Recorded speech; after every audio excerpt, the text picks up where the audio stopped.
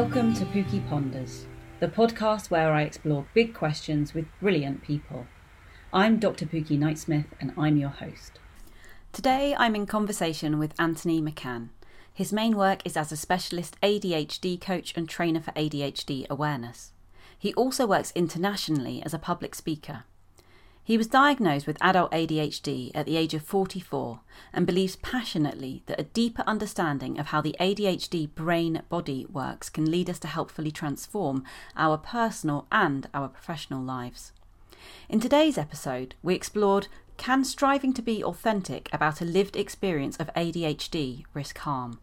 But we did a lot of exploration of what ADHD is and isn't first. Anthony was fascinating to talk to, and I could have gone in any one of 100 directions with his ideas. I hope you enjoy our chat. Can we start by, could you introduce yourself? So I sometimes introduce people, but I always think that the introductions are more interesting when they come from you, because I want to know what you care about you. What I care about me? Well, introductions were always a difficult thing for me, because what I care about me is I get myself into trouble because I don't like the labels. I don't like the hats, that we're expected to wear one hat because it doesn't confuse people. Mm-hmm. So the one hat that I wear to not confuse people is ADHD coach. So that's what I do on a day-to-day basis. So I work with clients, mainly adults or parents of children, who, like myself, have had difficulties because of the kind of brain that we have. And I also research that as well. So I worked as an academic for about 20 years in lots of different disciplines. And now I apply that understanding and that knowledge and that kind of method, investigatory habit into thinking about ADHD and trying to make sense of ADHD from the inside out.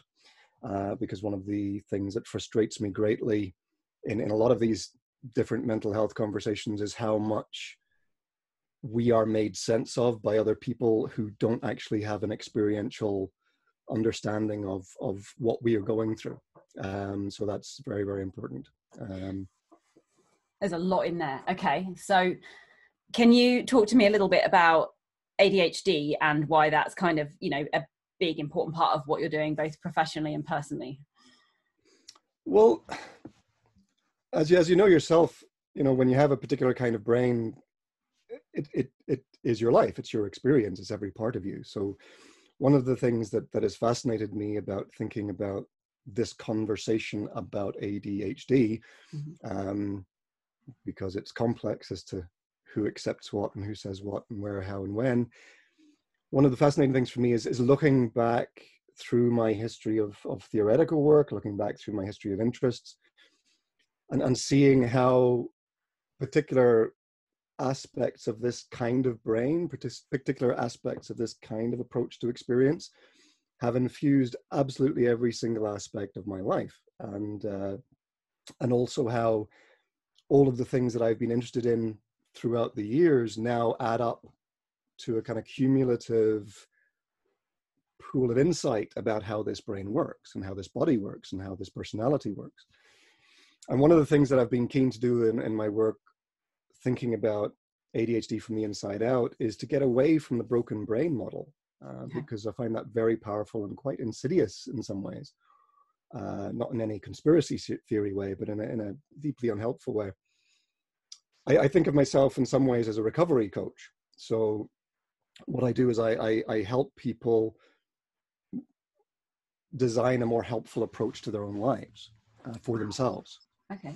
And if you have a model that says your brain is essentially and inherently broken, that it needs fixing, that it somehow has something wrong with it, disordered or dysfunctional or deficient in some way, with these executive function deficits and with these kind of low dopamine problems and all this sort of thing.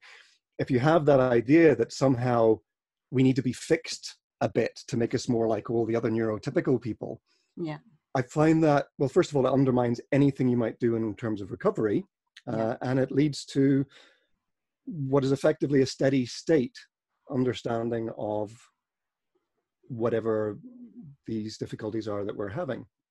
And first and foremost, people with these kinds of brains tend not to like steady state anything. We like movement, we like fluidity, we like, process, we like dynamics.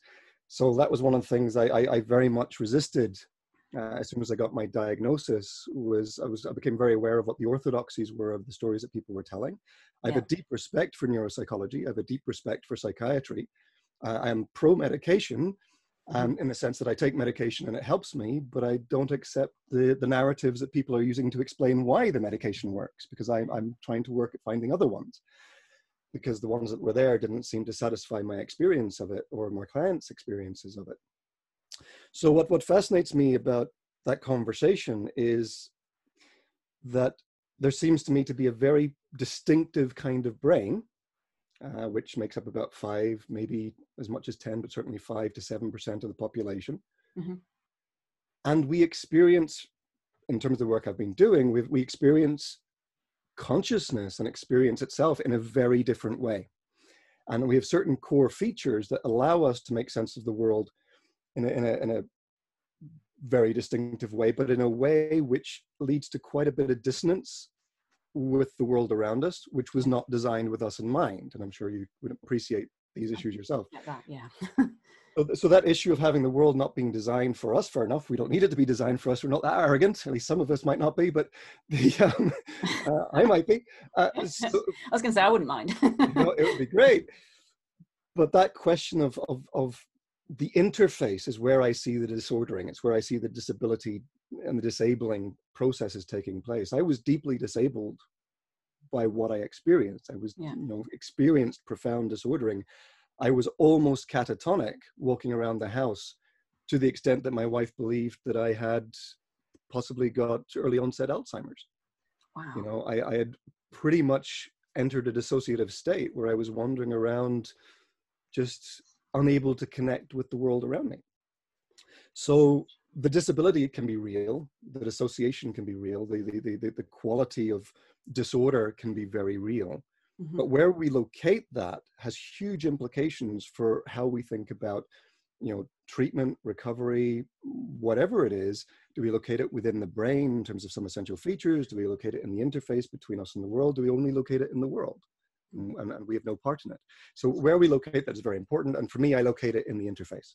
And that's how I think about the ADHD style brain, as I tend to think about it. So just to backpedal slightly, I'm always aware that people listening in will have more or less understanding of things. Can you just explain what would be the kind of the textbook definition, if you like, of ADHD? What do normally people think of when we think ADHD, and how does that compare with how you would maybe explain it or explore it with your clients? Absolutely. So people tend to talk about ADHD in terms of, they used to talk about it very clearly before diagnostic changes took place. Was it last year, the year before? Talk about it in terms of hyperactivity, impulsivity, and inattention. Now, hyperactivity has the stereotype of the crazy boy in the classroom who can't sit still and causes trouble. Yeah. The impulsivity has the, always makes me think of the marshmallow test and the, for me, rather questionable consequences of the marshmallow test, where people were, saying that people are deeply impulsive and they rush at things and they can be reckless and they can, make decisions before thinking about, the consequences of it, or just have no understanding of consequences whatsoever. And then the third thing would be inattention, which would be that people are just always somewhere else. And floating off and not interested in what's in front of them. Now, for me, those 3 kind of diagnostic criteria that people tend to go for, and you can be either hyperactive type according to the diagnostic criteria, you can be impulsive, or again, if you can be inattentive type, hyperactive type, or combined. Mm-hmm. And for me, one of the difficult things is that's people looking at us from the outside. Okay. That's and it links into a lot of the behaviorist observable symptoms issues going back historically. But what was observable about these people? How are they deviant from the rest of us? Yeah. And how can we find ways to classify them in a way that maybe makes them a little bit less deviant, or puts them in a box somewhere that makes them more kind of understandable and handleable with, to make up a very bad word. So that was very interesting to me, because something in the back of my head, and this is very classic with this brain, something in my back of my head was going, doesn't feel right, little alarm bells going off, because that wasn't how I experienced things.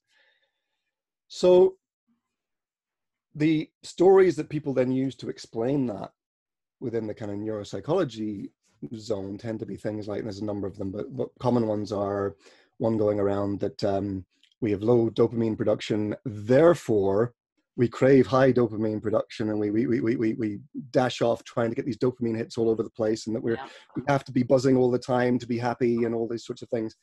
Okay, I'll say it now, that's a myth. Maybe explain that later. Another story is that we've got executive function deficits, that that somehow the frontal lobe part of our brain, I've said this in videos myself at the beginning of my coaching career, they're on YouTube if you want to watch them. I wouldn't recommend it. About how, you know, our executive function's broken in our brain, and, you know, therefore we can't do administration and bureaucracy as well as other people, but we can take stimulants which helps us fix that a little bit, and we can reconnect with that. There's a lot of discussion about what executive function actually means, and there've been articles written which identify kind of up to 40 different understandings of executive function. Wow, okay. And also, it's very, very influenced by models from the business world, where the whole question of executive function, you know, also ties into that book, The Executive Brain, which was republished and re-edited, and second edition came out recently, which very much influences this conversation as well, as to what are the qualities in the executive brain that are connected to this prefrontal lobe and connected to the ways in which we are in the world. And then that in turn connects to conversations which are deeply embedded about productivity, which are very common in disability studies conversations, you know, about, you know, who's productive, who's not productive. And to jump forward a bit, one of the things that fascinates me about that is that, I don't know if you've read the Authoring Autism book, kind of neuroqueer work about autism. No, but it sounds like I need to. It's an excellent book, but it's one of it identifies one of the ways people tend to talk about autism as a kind of a failure of communication, and it's kind of a communication deficit. If autism is, in the stories that people tell about it, is framed as a communications deficit, for me, very frequently ADHD brains are framed as having and people are framed as having a productivity deficit, that we aren't working well enough and producing well enough in the modern world to be good enough at the admin and the bureaucracy and the production line and stuff, and that's how it tends to be presented. Is we don't fit very well, and therefore we're not productive enough, and we don't do things smoothly enough and frictionlessly enough to fit with the modern world of production and industrial life. So that's sort of one of the stories that tends to be thrown around with an executive function. And then there are a number of other ones that have to do with, you know, how fast or how slow the synapses fire and all that sort of stuff, and various other ones. Then there's the other one, which is very, very dominant, which is the whole question about emotional dysregulation. And effectively, though people won't say it out loud, it's effectively a narrative about emotional retardation, that we are developmentally delayed in terms of our emotional regulation. And again, people don't say it as they really mean it. They call it, you know, developmental delay. They don't call it emotional retardation, but it's the same model that they're using. Because it's unpalatable, or, I mean, what? I imagine so. I imagine they'd certainly get a little bit more bite back and backwash, as the blowback, if that were the case, if they did call it that. And again, that was something that didn't feel right to me, and that I felt that if what people were seeing was impulsivity and hyperactivity and emotional dysregulation and all these sorts of things, surely there was something else going on under that, which I could make sense of through my experience and working with clients and trying to make sense of their experience. And I went diving into a rather unfashionable area, personality theory. And I went diving back 150 years into personality theory, and back through the unfashionable and, in many ways, unpalatable Eysenck and his work, back through there, not the IQ stuff, not the racism stuff, back into the personality. Yes, just clarify. Back into the personality theory work, back through, I can't even remember the names of all these people, but back a good 150, sometimes 200 years, to try and make sense of the ways in which people were identifying different kinds of approaches and different distinct personalities. And while I was happy to discount the Myers-Briggs stuff because that was very, very much not supported by scientific research that followed it, the underlying original work of Jung in terms of extrovert and introvert was interesting. The work that Eysenck was doing, which developed that into 4 types, was interesting and seemed to align with some of what I was looking at. And then I also aligned some of that with sports psychology, and aligned some of it with also with some work in clinical psychophysiology, otherwise known as hypnosis, and biofeedback. And I kind of mixed it all together with the work I'd previously doing in academia. And I ended up with a model of this distinctive brain with certain core features. And for me, that's been the core of the work that I've been doing since. And just to mention 3 of them, so I've identified that these brains seem to have a deep, deep autonomy drive, not in a Freudian sense, just as this deep craving for autonomy built into them. Almost 100% of the time. And that this is effectively where all of our energies are going all of the time. So what does that mean, an autonomy drive? What does that look like? It means that 100% of the time, our brains are trying to make sense of the world experientially on our own terms. Okay. And that we are effectively experiential learning machines. And that anytime we have to make sense of the world on other people's terms, from other times and other places sometimes, that raises our stress levels because that becomes difficult for us. And it's on the one hand, it has that, we dash for the improbable effectively. So what we have is this inbuilt tendency to head for the improbable, to head for the cracks where the light gets in. I kind of think of it in terms of the Princess and the Pea, that we have this deep, deep instinct for understanding where something doesn't feel right. I also call it homeostatic intelligence, but it's this sense of when a system is out of balance, or when something's slightly out of balance or out of whack. And we just have this deep, deep sense of that, and that's what we head for. So we head for where the greatest amount of experiential learning is likely to happen, which makes it very difficult for us when the world around us has been designed already with all the policies, protocols, procedures, everything in place, all the traditions in place, everything all laid out.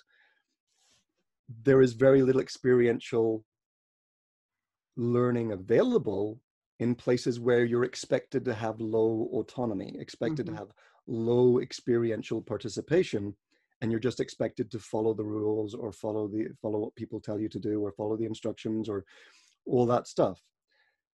And that's really at the core of a lot of the difficulties we have, which we'll maybe talk about later. But for the moment, just that sense of this autonomy drive drives everything.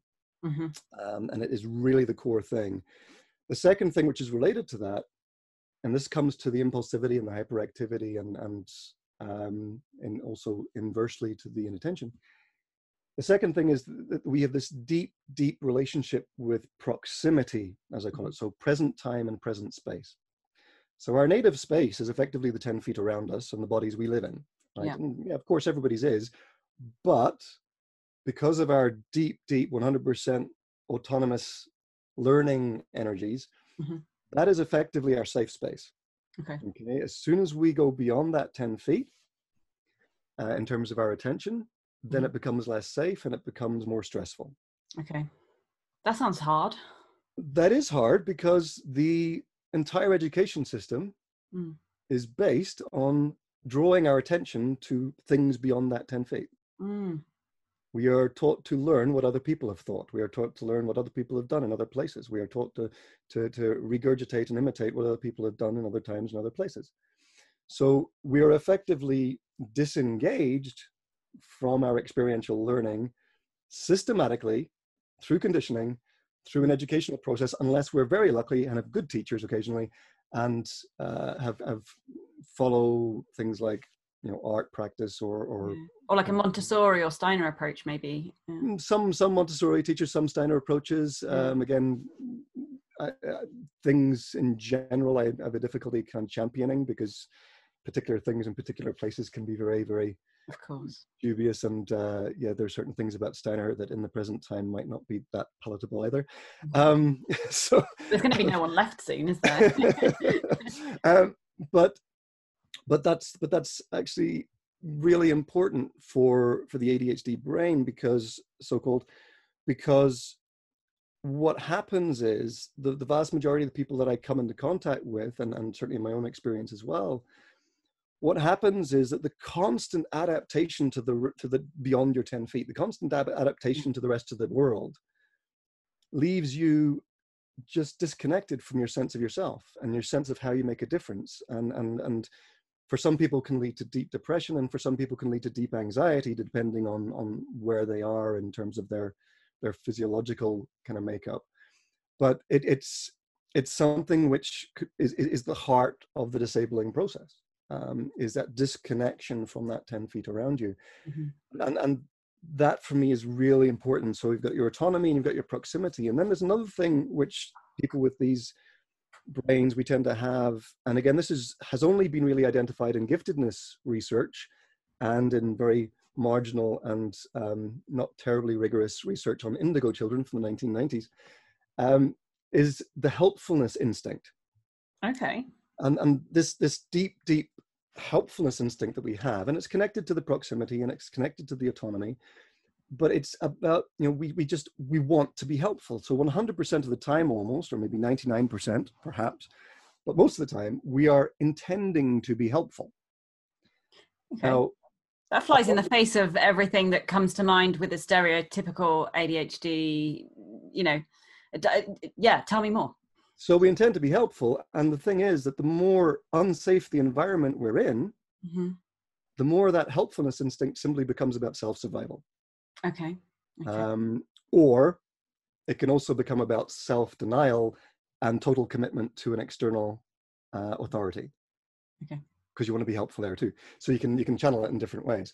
But the thing is that the healthier the environment, the more that hyper responsiveness to the immediate time and the immediate space from the proximity kind of stuff, the more that hyper responsiveness is deeply helpful, because you can notice what can be helped, what can be improved. You're seeing the cracks where the light gets in. You're respected enough for people to be aware of what you're able to do. And so if you're in a healthy team, that's wonderful. Yeah. You're the person who sees the things that maybe somebody else didn't see. Yeah. You know, and you're like, have you thought about this? And you become a little bit of the helpful naysayer in some ways, you know, but, you know, in some teams, people don't respect that. And the more intense the environment becomes, the greater the likelihood is that will not necessarily be respected, but the helpfulness instinct will keep ticking away. Yeah. You know, and it's something that I've had one client just started crying when I mentioned it, you know, because they'd spent their entire life with this helpful intention and no one had ever noticed it. Oh, because it was kind of clouded out by the way in which their behavior came across, or? Yeah, and just they'd fought to be part of a world that they couldn't feel part of. So what do you do then? I mean, how do you help? Well, it comes back to a strength-based approach. So you've got the I think there's kind of 5 core traits as well. So another one would be, very briefly, would be this deep concern for safety. So emotional safety is one of our abiding concerns, that in any environment which isn't obviously safe, emotional safety will trump will be the main guide in any decision making, unless we are aware of it and unless we're being strategic. Okay. And that's the important part. So I teach people how to be strategic in where they feel less safe, which goes back to kind of what we talked about on Twitter.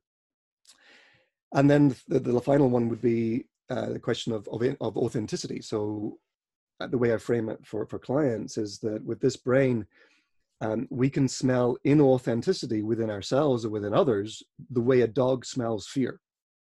Wow. Okay.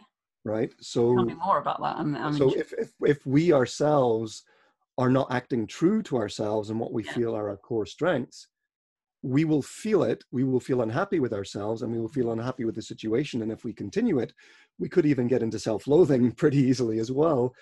But that sense of inauthenticity is, we have very, very low tolerance for inauthenticity, unless, In again, self that's or in something, others or in everyone? either, but unless it's something we train ourselves to do.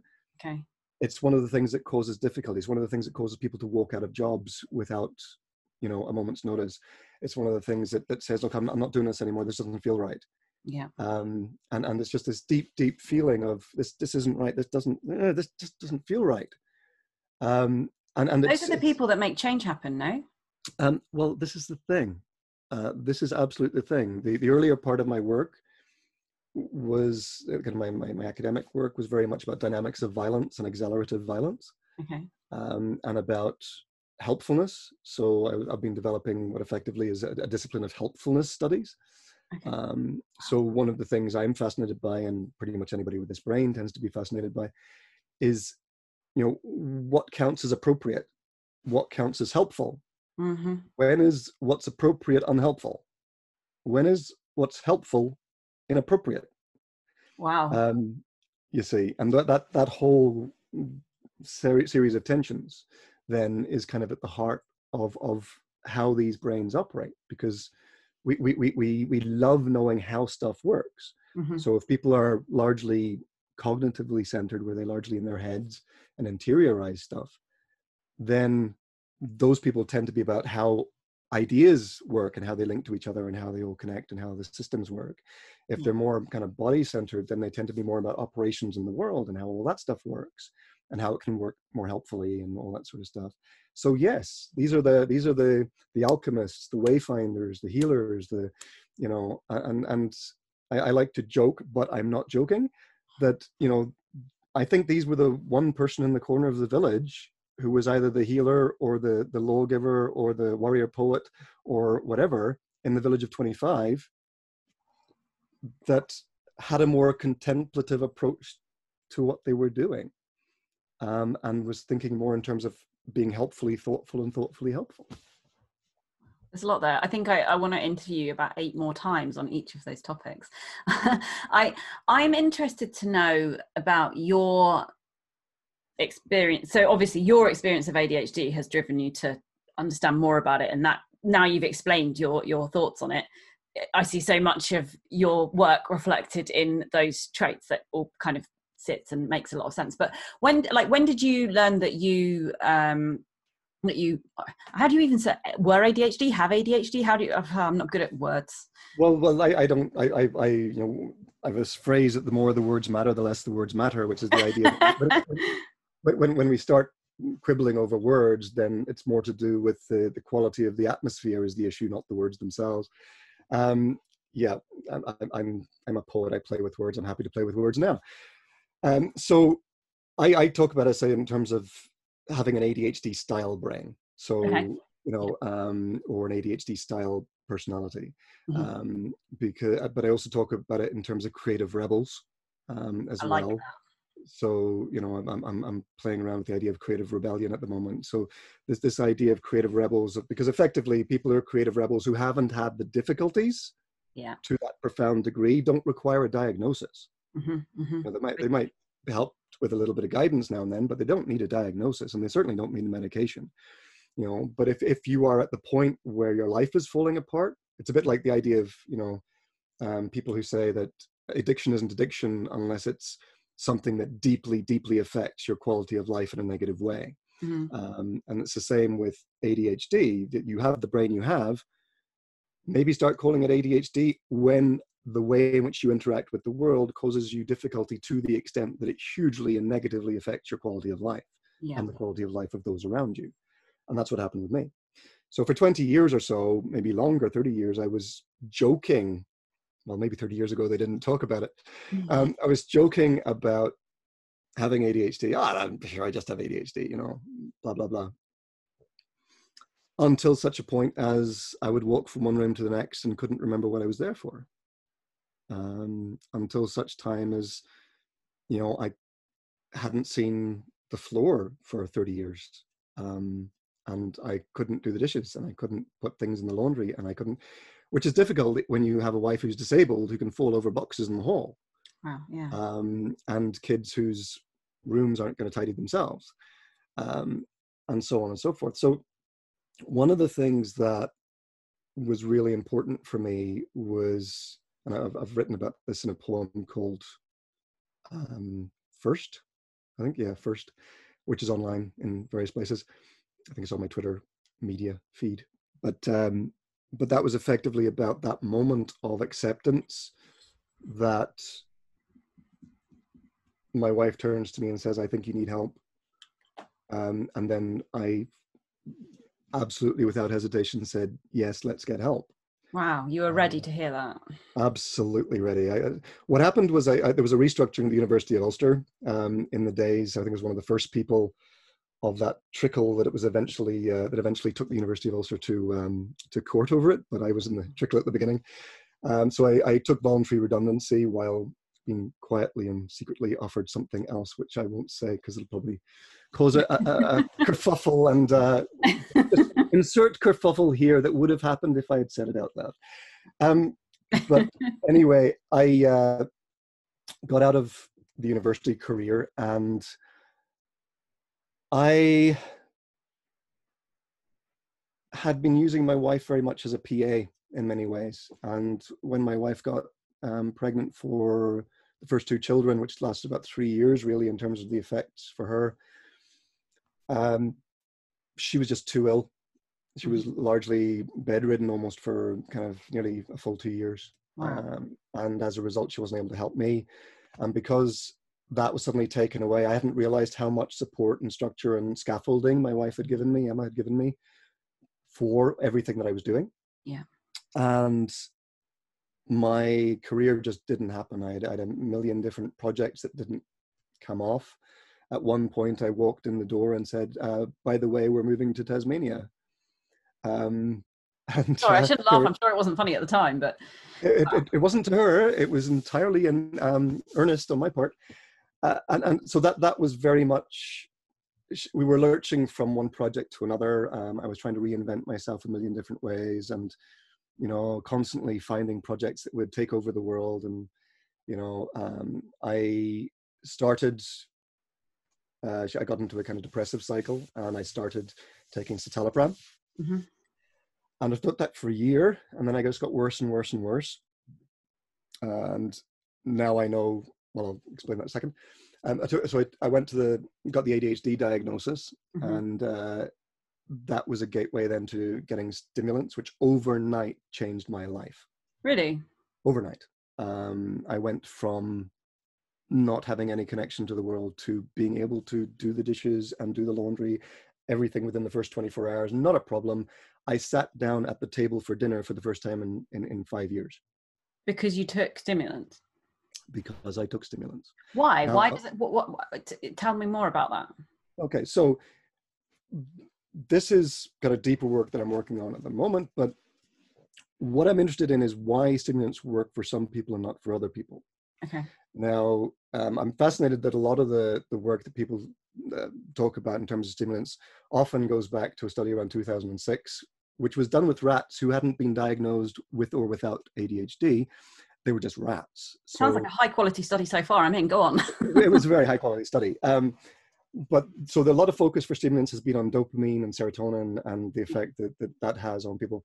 I'm not really interested in that, because what I'm interested in is clinical somatics. I'm interested in the degree to which people do or do not have a connection with their somatic sensory range.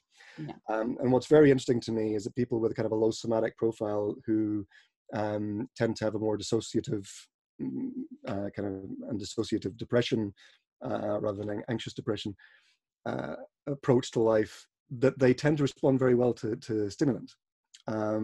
Whereas people with a deeper and a higher kind of somatic connection, they tend to be made anxious by stimulants. So people who kind of, just trying to put it in layman's terms, because I'm very fascinated by what you're saying, but you're very clever and use a lot of big words. So people who feel more are more likely to be made kind of anxious by... It's not so much feel more, because people who are kind of stuck in their heads a lot, so effectively people who are stuck in their heads a lot, people who are stuck in their heads a lot tend to have a better response to stimulants. Okay.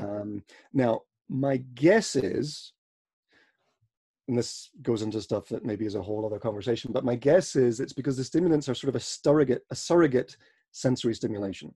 They basically replace a real somatic stimulation with a pretend stimulation, where the brain is basically saying, look, I'm not getting enough connection, a meaningful connection with the world. I'll take anything I can get. Yeah. And this is the closest clean, clear thing for the brain to anything I can get. So there's kind of a sleight of brain that takes place where the brain just goes, look, I'm not getting enough from the world, I'll take anything.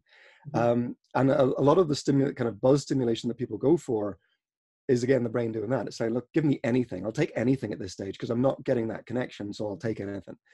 So the stimulants work for people who are very much down that road, who are very disconnected from the world. And what fascinates me is that stimulants can backfire for people who either never had that profile or down the road can backfire for people who have had both the deep body connection to themselves and then also develop the kind of the dissociative depression thing and flip back and forth between them. I call it the washing machine. They flip back and forth between depression and high confidence and depression, high confidence, depression, high confidence, depression, high confidence. So that present almost like bipolar kind of. You can, yes, that's exactly how it presents. And kind of, so you get that kind of hypomania and the depression. And so what I discovered was that when I was taking citalopram and then taking Concerta, I increased the citalopram because things weren't quite right. Yeah. And it made me hypomanic for 3 days. Oh, wow. Okay.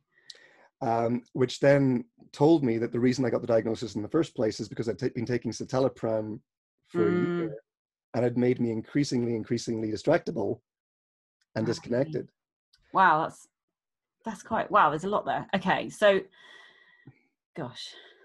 So one thing then, you'd been studying ADHD for already quite a long time, and you had quite a deep understanding of it for quite a long time before it occurred to you or your wife. No, not at all. My study was in the social sciences. I see. Okay. So, okay, but that's informed. I had a deep interest in psychiatry, and I had a deep interest in psychology, and I knew kind of had a background in understanding kind of psychology back to William James and Freud and all that sort of stuff. But in terms of mental illness, my main experience had been through depression, as I understood it. Okay. And looking back, I'd made attempts, as people tend to with this brain, I'd made attempts to diagnose myself with ME and CFS and chronic fatigue syndrome and various other things, because that deep exhaustion is very characteristic of this brain. So, because I've worked as a translator and interpreter, and I know that when you work in another language all the time, it exhausts you. And that's why in Europe, when people do interpreting, they do 20 minutes on, 20 minutes off, 20 minutes on, 20 minutes off, because your brain cannot cope with that intensity. And that's one of the things that exhausts us. Wait, you've worked as an interpreter as well. You just threw that in. A little bit. No, my first degree was languages. I worked as I've done interpreting along kind of informally along the way, but I have worked as a translator. Because languages was my first degree. So I started off in languages, and then I went to history, literature, folklore stuff. And then I went to anthropology of music. And critical legal studies and various other things. But all of those things, effectively what I did, looking back, was I took a journey from high top of my head, disconnection with the body, sight, sound, and journeyed back through the body in all the disciplines I took. So my disciplines can be staged back down through, if you want to talk about chakras, if you're that way inclined, you can. But the disciplines are staged, kind of staged return to my body in retrospect. Okay, so you now are feeling that you're kind of connected. No, still a journey. How many more careers are we going to have? Sometimes I think. Okay. One of my difficulties is that one of the reasons for me that so I've been building polyvagal theory into a lot of this. So one of the things that fascinates me is the way in which, so I've built polyvagal theory into work I was doing on how different levels of intensity lead to different qualities of response and different qualities of expectation. You that have to explain polyvagal theory. I'll explain what I mean by that. So as you raise the intensity of a within a person, for example, the type of thinking that tends to happen will change in quality, right? Turn it around. As you de-escalate the intensity, as you lower the intensity within a disposition, within a person, within a kind of psychological profile within yourself, helpful thinking simply starts to happen. Yeah. You know this yourself from the work you do with people. I just don't use posh words. Yeah, exactly. Okay. Yeah. So basically, when your brain's doing that, you can't think. That's exactly. Yeah. So and it's I think I once saw the Russell Brand was talking about in the Oxford Union about how people where am I camera people doing that there to other people. Well, if the other person does that there to them, there's just lots of that going on. Hand flapping, just for anyone listening on the podcast here. Oh, sorry. Yes, if kind of talking hands. So what's important is that the people who have a kind of a low somatic, low body connection response to the world, they tend to default to what the polyvagal people would call the dorsal zone. So they tend to default in stress responses to the freeze and overreact response. Okay. So they tend to go to the place where the blood drains to the essential organs, and you basically do whatever it takes to survive, and it's very much a place of existential threat. So that's the stress response default. And that was one of the key things for me at an early stage of realizing that for these people with these particular kinds of brains, that was a particular default response only for some of them. Yeah. Right. The second personality type I realized was where people with this type of brain have a default to the sympathetic system, which is the fight, flight, and control response to stress. So that's not driven. So the top one tends to be driven, it would seem, by kind of oxytocin and intensity. The second one tends to be driven by adrenaline and cortisol, and is very much about fight, flight, or control. It tends to be very much the I'm big place, whereas the dorsal zone tends to be the I'm very small place. Okay. Right. But then the big insight for me was realizing there weren't just two types, because I assumed I was the dorsal type. I assumed I was the kind of the low connection to the world place, because what got me to this work, that particular quality of work, was that I had always found it very difficult to understand what was going on in my body. So this question of interoception. So what was going on in my body was always kind of a bit of a mystery to me. So to the extent that needing to go to the toilet, needing to eat, needing to drink, feeling tired, all of those were felt as sort of a sensory muddle. So you couldn't pick up on your internal cues, kind of. Hadn't a chance.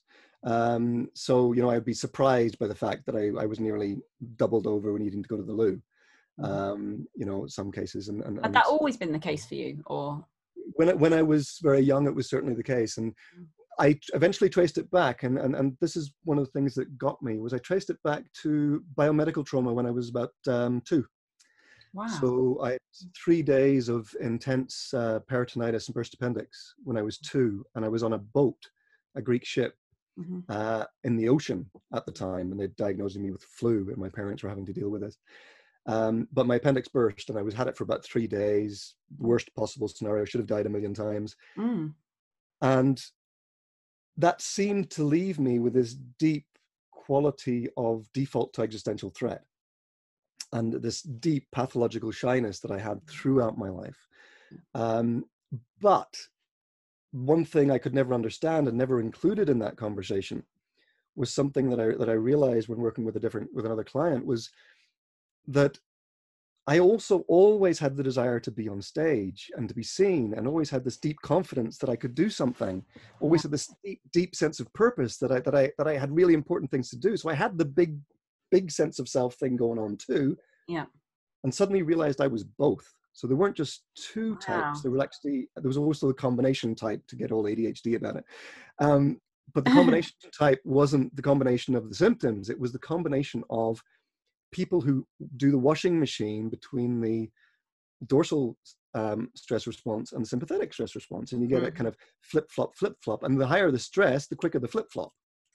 Okay. So and that must be hard to manage though, right? Because how you would manage one is quite different, a bit like you found with the drugs, no? You kind of entirely, and it's very confusing too, because it leaves you with a sense of almost dual personality. You know, because you become this inner contradiction, because you want to sidle over or swaggery to the girl over there in the corner if that's the way you're inclined, you know, at the disco when you're 16.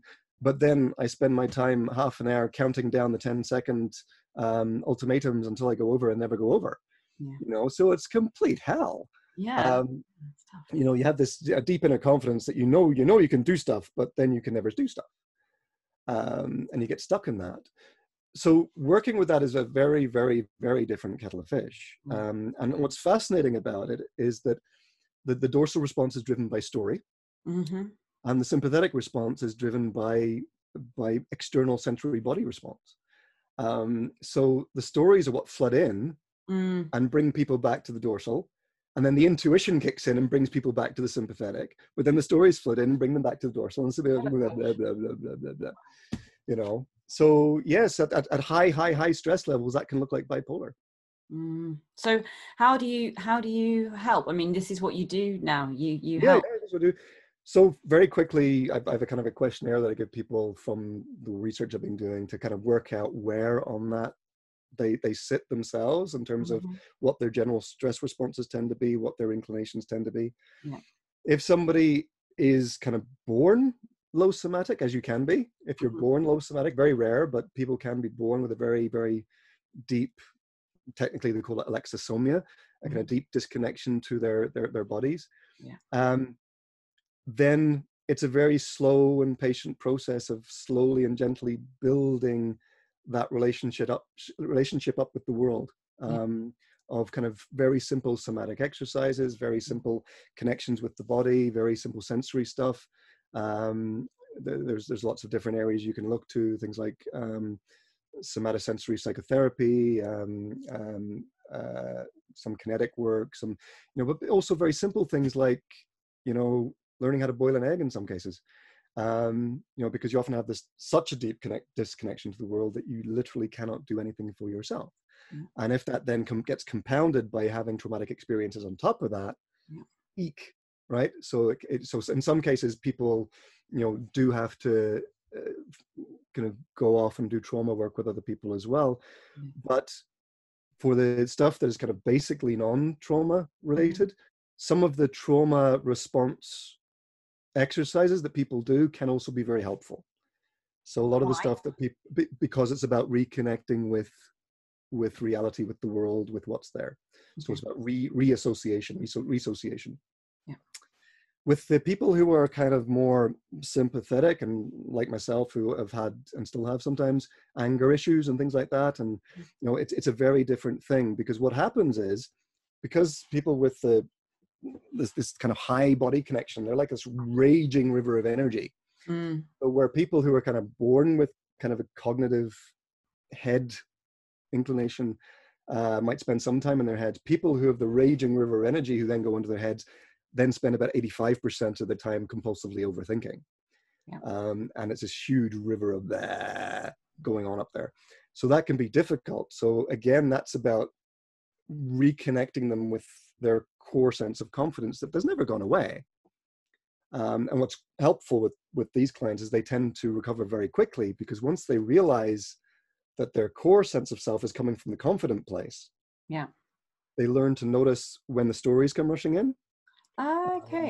They learn to trust their connection with the world. They learn to, you know, trust that exercise and movement and being out in the world and doing stuff out in the world will flow and reconnect with everything.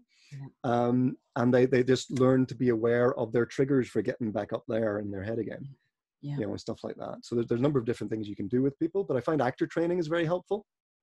Certain kinds of actor training. Why? Because that's about people. It's been designed for people who are drawn to the stage, first of all. So these are people who have that big sense of self, but frequently have these head issues as well. So it's been designed for people to bring them back into their bodies, to bring them back into certain types of actor training, bring them back into that sense of being comfortable with their movement, being comfortable with themselves, and being aware of that 10 feet around them in terms of qualities of atmosphere, qualities of relationship. So actor training can be very deeply powerful for certain people with this brain. Really, really fantastic. That makes sense now you've explained it, but when you first said it, I thought it would almost be the opposite, because you're sort of, what you're saying, it's almost like you're looking to be more authentically connected to self, and then you're saying, so you do actor training, which to me suggests the opposite, but that, yeah, you've explained that.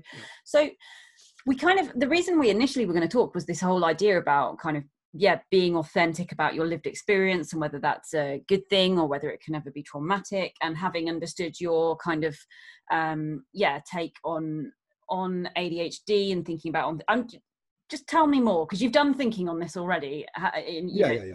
Yeah.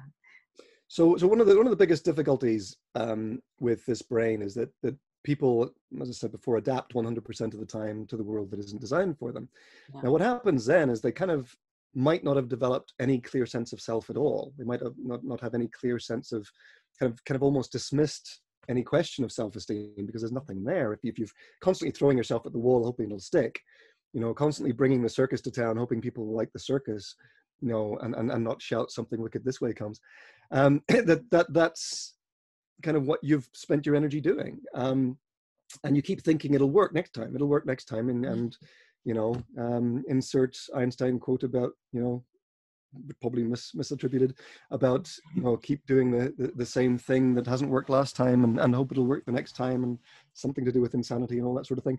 So that's what people tend to do. So what tends to happen is they don't then develop that authentic sense of self, yeah, while also having this deep radar for authenticity and inauthenticity.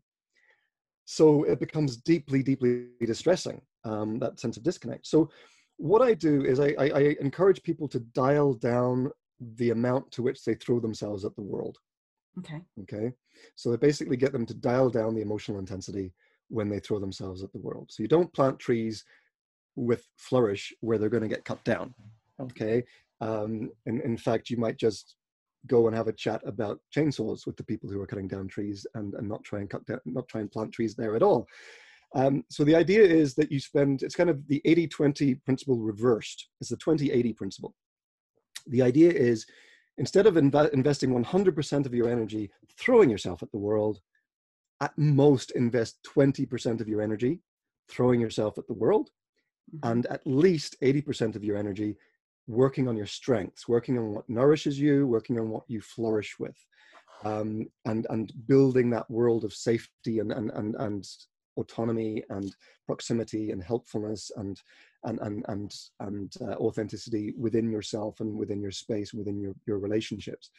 And that's the key about the inauthenticity, is that when you are deliberately performing inauthenticity, in a world which was not designed for you and which does not operate on your basis, and this is hugely relevant to conversations about passing in racial terms as well, and passing in autism and passing in lots of other areas, that you do learn to adapt. Now, there's a very thin line between adaptation and assimilation, because one key thing, remember, about this brain is that it is resistant to paths that are previously well trodden. I was wondering about that. Right? How does that work? So what I call it the performance of the probable. So effectively, what you do is you learn to perform the probable of what people expect. Yeah. By doing that, if it's a fairly healthy and safe environment to begin with, by doing that, you can then build trust that you're not going to do something off the wall. And shock people, and that when you've performed the probable and shown that you're credible, in a PhD, for example, it would be the literature review, is the performance of the probable. When you've done that, the more you do that, the more room you build for your autonomy.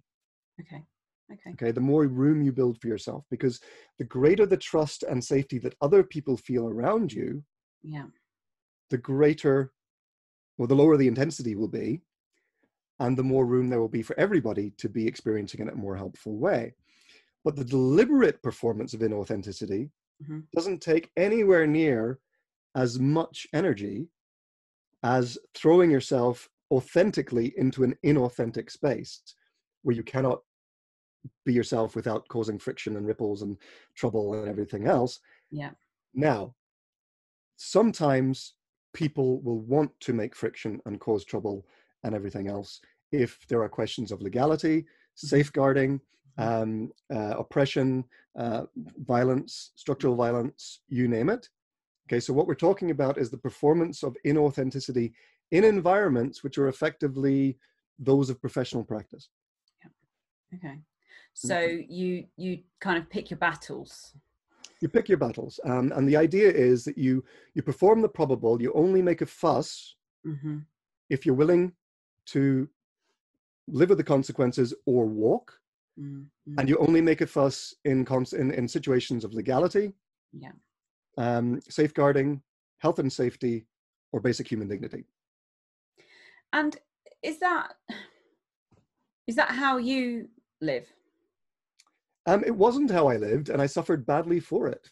So I suffered at least kind of 4 years of bullying at different jobs and universities, and they nearly broke me. So one of the things that this is about knowing how people with these brains can be both prone to being bullied and scapegoated, because they're the ones that tend to say, but hold on a second.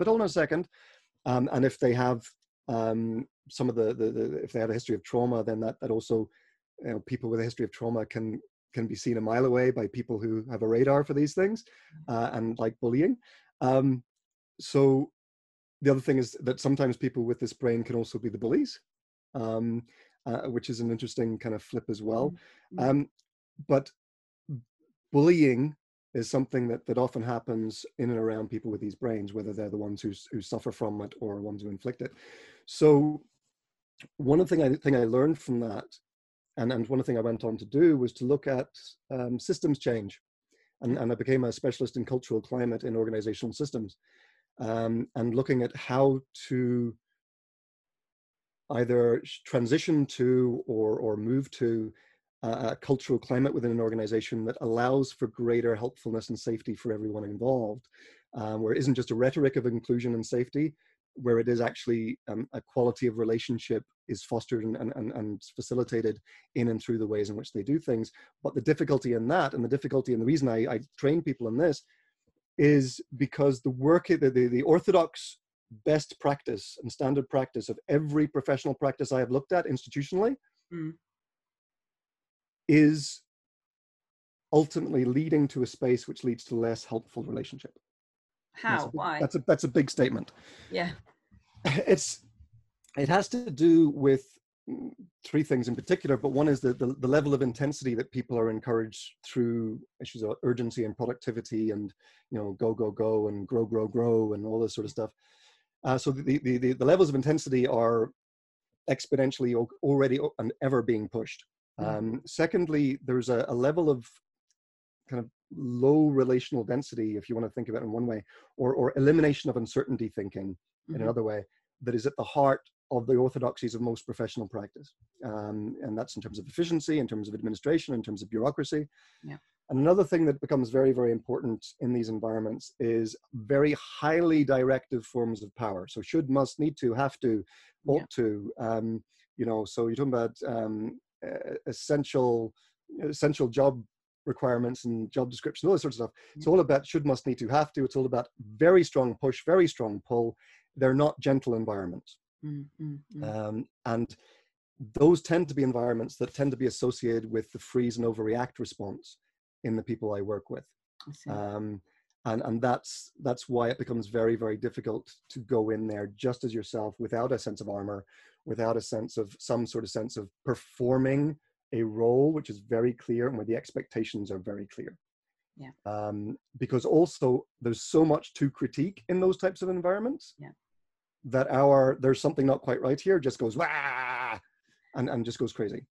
So you either need to change the environment, or the person needs to kind of adapt and be inauthentic, I guess, in your words, or do you do both? Yeah. So if you perform the probable at the levels where you need to be inauthentic and just be a cog, embrace the cog in a sense, then you might, if you want to be in that industry, then you can actually perform the probable to the extent that you get promoted, and then you perform it a little bit less. You get promoted, you perform it a little bit less. If you're at a level of executive leadership, or a level of any level of leadership, then you can be a little bit more innovative and responsive in the work that you do and be rewarded for it. Yeah. But if you try and be that responsive at a low level, Yeah. you'll be crushed. You'll be crushed. Yeah. You know, and it just get you into trouble. And, you know, people don't want to know what your opinion is. They just don't at the low levels. So unless it's in your job description, perform the probable is basically the idea. That's a tough message though, no? It is and it isn't, in the sense that, first of all, it's self-care. Yeah. That it's about self-care and survival on the one hand. If it is in your job description, and if you, like for me, it is in my job description to help people change their environments, then I go in and I perform the improbable. Yeah. But if it is your job description to just do what you do, you know, then find other areas of your life. Don't give it all your energies. Just, you know, if you want to be the person that changes the system, you're not going to do it by being in a role where changing the system is not what you do. Yeah, I see what you mean. Yeah, so yeah. You know, so, you know, you don't, going to the point of highest intensity is the point where you are least able to make a difference. Yeah. In any system. So that's the counterintuitive thing that people seem to think that, you know, rush to the point of highest intensity because that's where, you know, my desire to resist and change the system will be most effective. It's where it's going to be least effective, because it's where what you most value in yourself is going to be least valued. I see. And you need to build up that trust, that rapport, that, yeah, kind of credibility.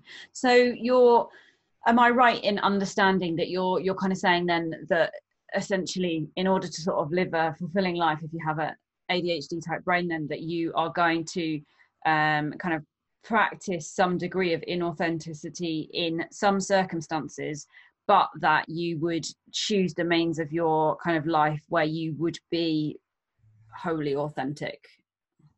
Yes, and put the entire, you know, 80% at least of your efforts into being authentic and being grounded and being as much yourself as you can be. And the more toxic the environment you're working in, the less emotional energy you give it. Okay. So if you're in a hugely toxic emotional working environment, then you give it 5% of your emotional energies. So if someone's in an environment, so I get asked about this a lot, not about ADHD, but just generally about how, like, open and honest we should be about our own struggles. And I think just more widely that, you know, if you're me, it doesn't really matter how open and honest I am, because I don't account, you know, it's just up to me what I do, and no one's paying my wages, and, you know, it doesn't really matter if I rock the boat. It's just my problem.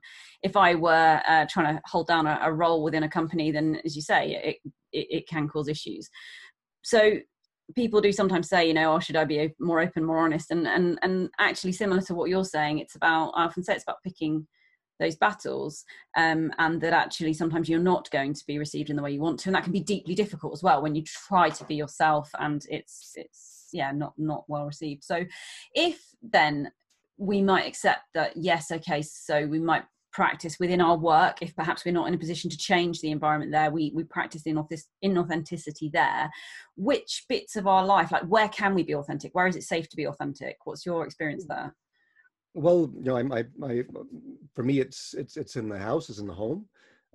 It's in the work that, you know, I do as a helpful professional. So, you know, I can be as authentic as I can within the coaching space, and kind of in the as a coach presence in the room.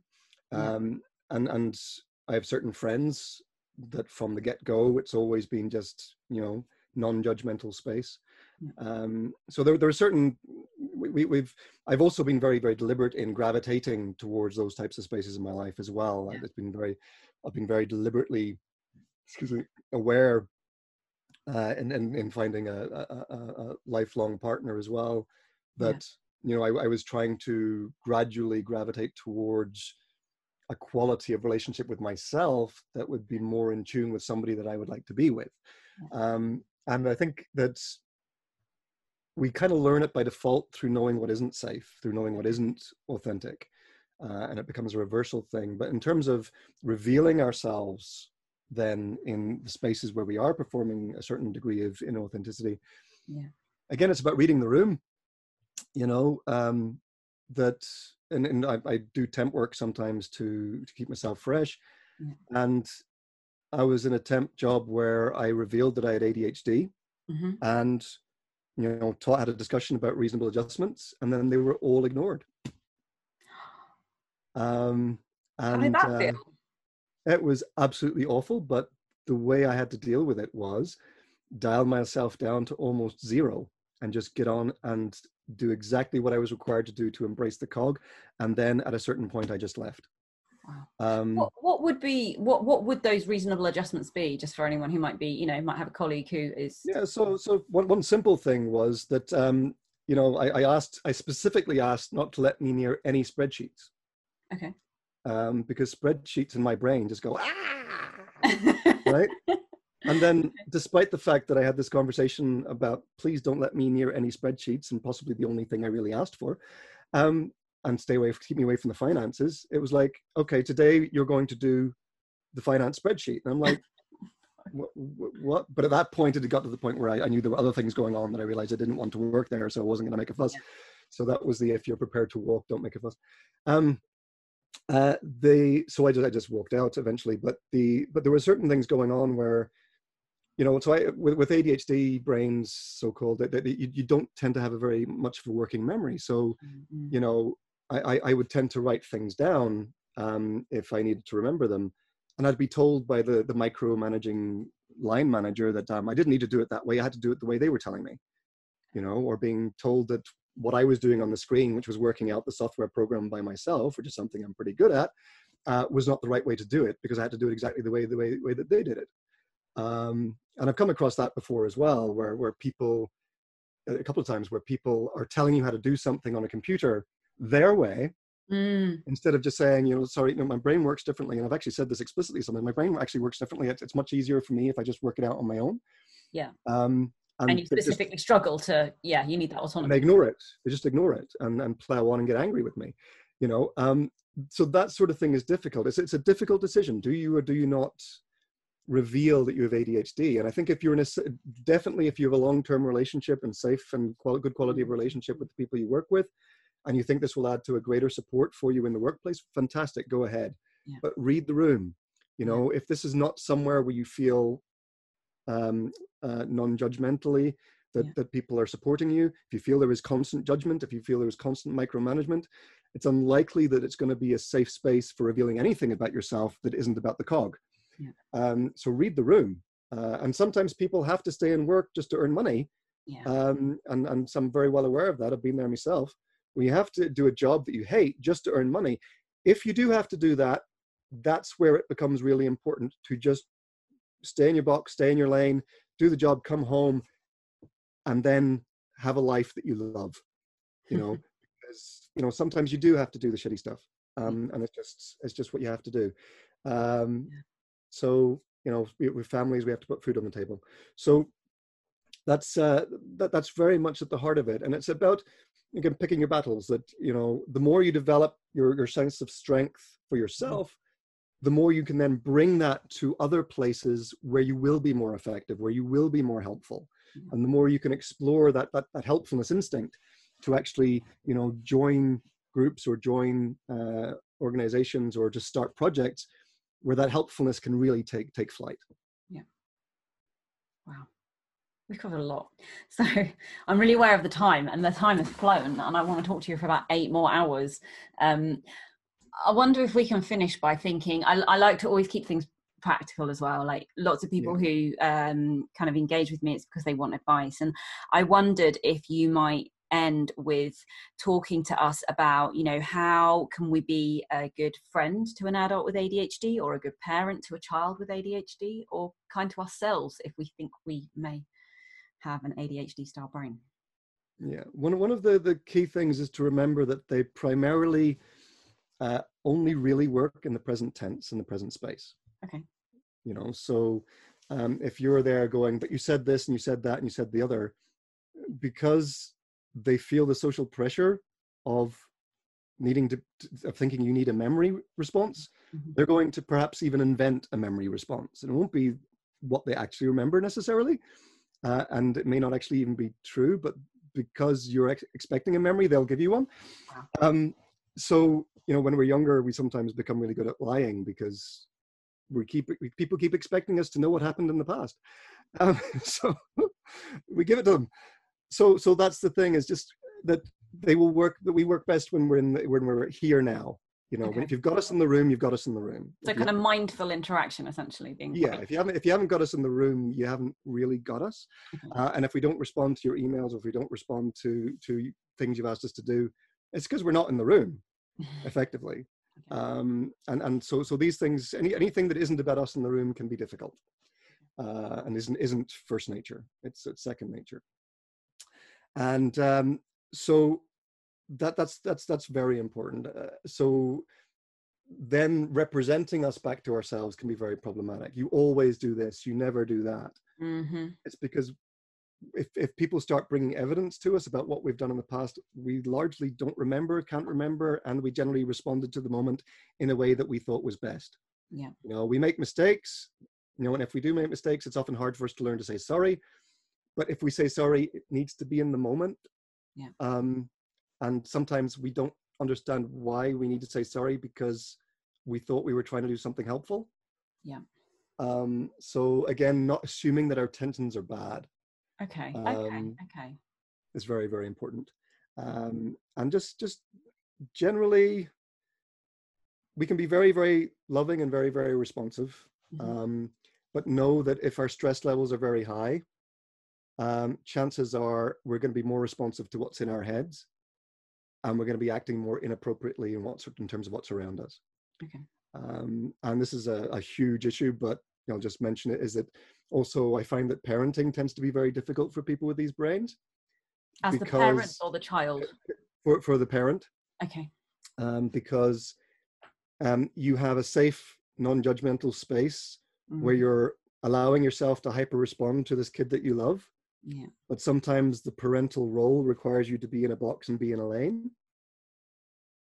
And those two things, go against each other. So you can spend your time trying to be the parent of establishing clear expectations.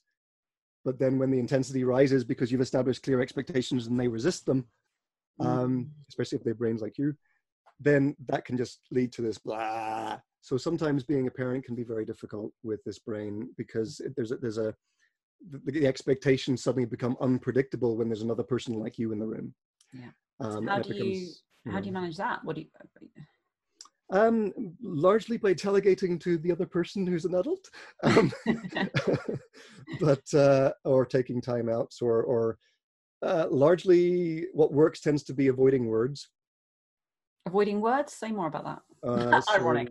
So moving, and instead of shouting at kids, move forward and give them a hug if they're a huggy kid. Or so I've one kid who's a huggy kid, and I've one kid who's a not so much a huggy kid, but a brief hug kid. So just ignore the words if you can manage it. But again, the more stressed you are, the harder it is to do. But avoid words and move forward. And sometimes one of the kids, I seem to be able to diffuse them by just putting my hands out for a daddy hug, instead of shouting at him. But I'll probably shout at him at some point as well. We all have those moments, don't we? My one of my daughters this morning was having a tough morning. I couldn't even tell you why, but we just all have those days, don't we? I was not managing especially well, and whatever reason anyway, got quite snappy, and my daughter followed me outside, and I was like, "What do you want?" And she's like, "I just thought you might want a hug, Mummy." But I wasn't in that moment where I could accept it, and so I went, "Well, not right now." And then I came away from that, and I felt horrible. And a few minutes later, I got this little knock on my door, and it was her. And I was like, "I'm so sorry." And she came in and she went, "I made you a cup of coffee, because if a hug doesn't work, a coffee will." I was like, wow, I have just been a horrible person. And here's this amazing little, parenting's hard, isn't it? Just remember that of all those things I mentioned earlier, the bridge for people who are, whether it's the parent or child or a relationship with a child, the bridge to making things better for somebody with ADHD is the safety bridge. Safety bridge. Okay. Okay. So if you can in any way make it a safer space, they will respond helpfully to that. So that's where I'm not quite sure about the term of unconditional positive regard, because I think everything's conditional in the sense of it has conditions. But if I weren't being so pedantic, unconditional positive regard is very important. That sense of just you know, people with this brain tend to do their best they can under the circumstances, as do most people. And so when we get scared and stressed and feel unsafe, we can really withdraw into ourselves, like hugely. Yeah. Like we can build up huge castle walls in a second, particularly if we have histories of existential threat. So, but it can happen like that, and we can come out of it very quickly as well. Yeah. You know, but it's hyper response. It's always hyper response. So again, that's something to remember, that even if we go into a flash response to something, give us space, we'll come out of it again. Okay. We will respond to the quality of the relationship that we find around us. Yeah. And that is what we will respond to. Even if we've misrepresented it to ourselves, that is what we'll respond to. So if in doubt, try to create that kind of emotional safety, and then the rest may follow. Wow. That's a lovely note to end on. Thank you. It's been a fascinating and wow, a lot of different stuff. I'm going to need to go and lie in a darkened room and just kind of absorb all that you said. But I've hugely enjoyed talking to you, and would like to talk to you for days. And your brain is a very interesting place, isn't it? Like you think at 1,000,000 miles an hour. It's brilliant. I love it. Yeah, and fascinating to me that I now know why that is. Yeah. But also it's great that I live with someone who can very clearly and half jokingly say to me, I understand all your theoretical work, I just don't really care. And that is exactly the person that I need to be with. You know, but, she made it very clear from the beginning she was no fangirl. So, you know, that's exact, and that people like us thrive, like people that say kind of brain, thrive on the ordinary. Yeah. You know, thrive on that lack of, you know, push. Mm-hmm. And that we can kind of build our own interest and motivation through what we do. But having someone around who kind of gravitates, brings me towards a more gentle place, is what I kind of always looked for, and was lucky to find. So that sense of having that understanding to just let us get on with it, is very. How did you meet? On the now defunct Guardian Soulmates. That's a whole other podcast. But she was in London, I was in Northern Ireland, and yeah, I just I sent her I'd seen her a year before that, but I hadn't contacted her, and then I sent her an email, and then we were engaged within 4 months. Within 5 Skypes, she was on my doorstep. So. And we got into the top 10 of Guardian Soulmate stories a few years ago. Incredible! Yeah, we got married within 9 months, and now have 2 kids, and we're hitting, I can never remember the year we got married, but we're going on 9-10 years now. So wow, that's incredible. That's incredible. Oh, it's lovely. Well, congratulations on being in the top 10 Guardian Soulmates. I'm intrigued. Does it exist out there? Can you send me a link? Can we? I don't know if it's still out there, but we were very close. I think we were beaten to the top spot by somebody who worked in an office block and got people to vote. Is our guess. But that's not on, is it? Yeah, it's just not on. It was very unfair. So, but, yeah, we like that we have a whirlwind romance, and we keep it. But our kids are so much part of our lives now that we keep looking at wedding photographs and wondering where they were. Yeah. And I bet my kids have no conception of the fact that there was a world before them. Every now, I mean, my girls are 10 now, and they still don't really seem to get that, you know, the world did exist more than 10 years ago. They make me feel very old all the time, and I think in the scheme of things I'm not that old, but yeah, they have a great way of making me feel old. Wow. I hope we'll speak again. Yes, indeed. Enjoyed this. Thank you very much for the opportunity and invitation. Yeah, no, and thank you. And I'll put links to, you sent me a whole bunch of interesting links to things that you do, including your kind of creative stuff as well, which is a whole nother avenue we didn't go so much into, but I will I'll put those links all in the description on YouTube or in the show notes on the podcast, so people can link through to you, and I'll put your Twitter and stuff so people can chat to you, because I'm sure that there'll be plenty of people who've got many questions for you. I still have hundreds, but you know. One thing to say as well is that I very much speak horses to courses, horses for courses, that you know, I can also speak ordinary speak as well as the theoretical stuff. So you know, I generally only speak the theoretical stuff to people who kind of tend to be well able for it. But you think I'm clever? I'm kind of like quite... Oh, you have color-coded books. Come on, come on. Color-coded books. I'm getting out the new neuropsychology chat. Yeah, I get it. Yeah. So, but yeah, it's. But also one of the things that's always been very important to me is, even if I do the theoretical stuff, I try and rephrase it in ordinary ways as soon as I do it, because there are a million ways we can tell stories about what we do and how we think. But it's and my writing tries to go to a more personable place, which is less theoretical. But that's a challenge. But I love that. Yeah, you bring such kind of so much kind of theory and depth of thought and intelligence to it, but really everything you've said comes back to taking it from a very person-centered point of view, which is, I in my humble opinion, exactly the way that these things should always be done. So I look forward to kind of continuing to follow your thoughts, your theories, your ideas, and kind of keeping in touch. And next time you have big thoughts you want to share, let's chat again. Thank you very much, and take care. So much. Thank you.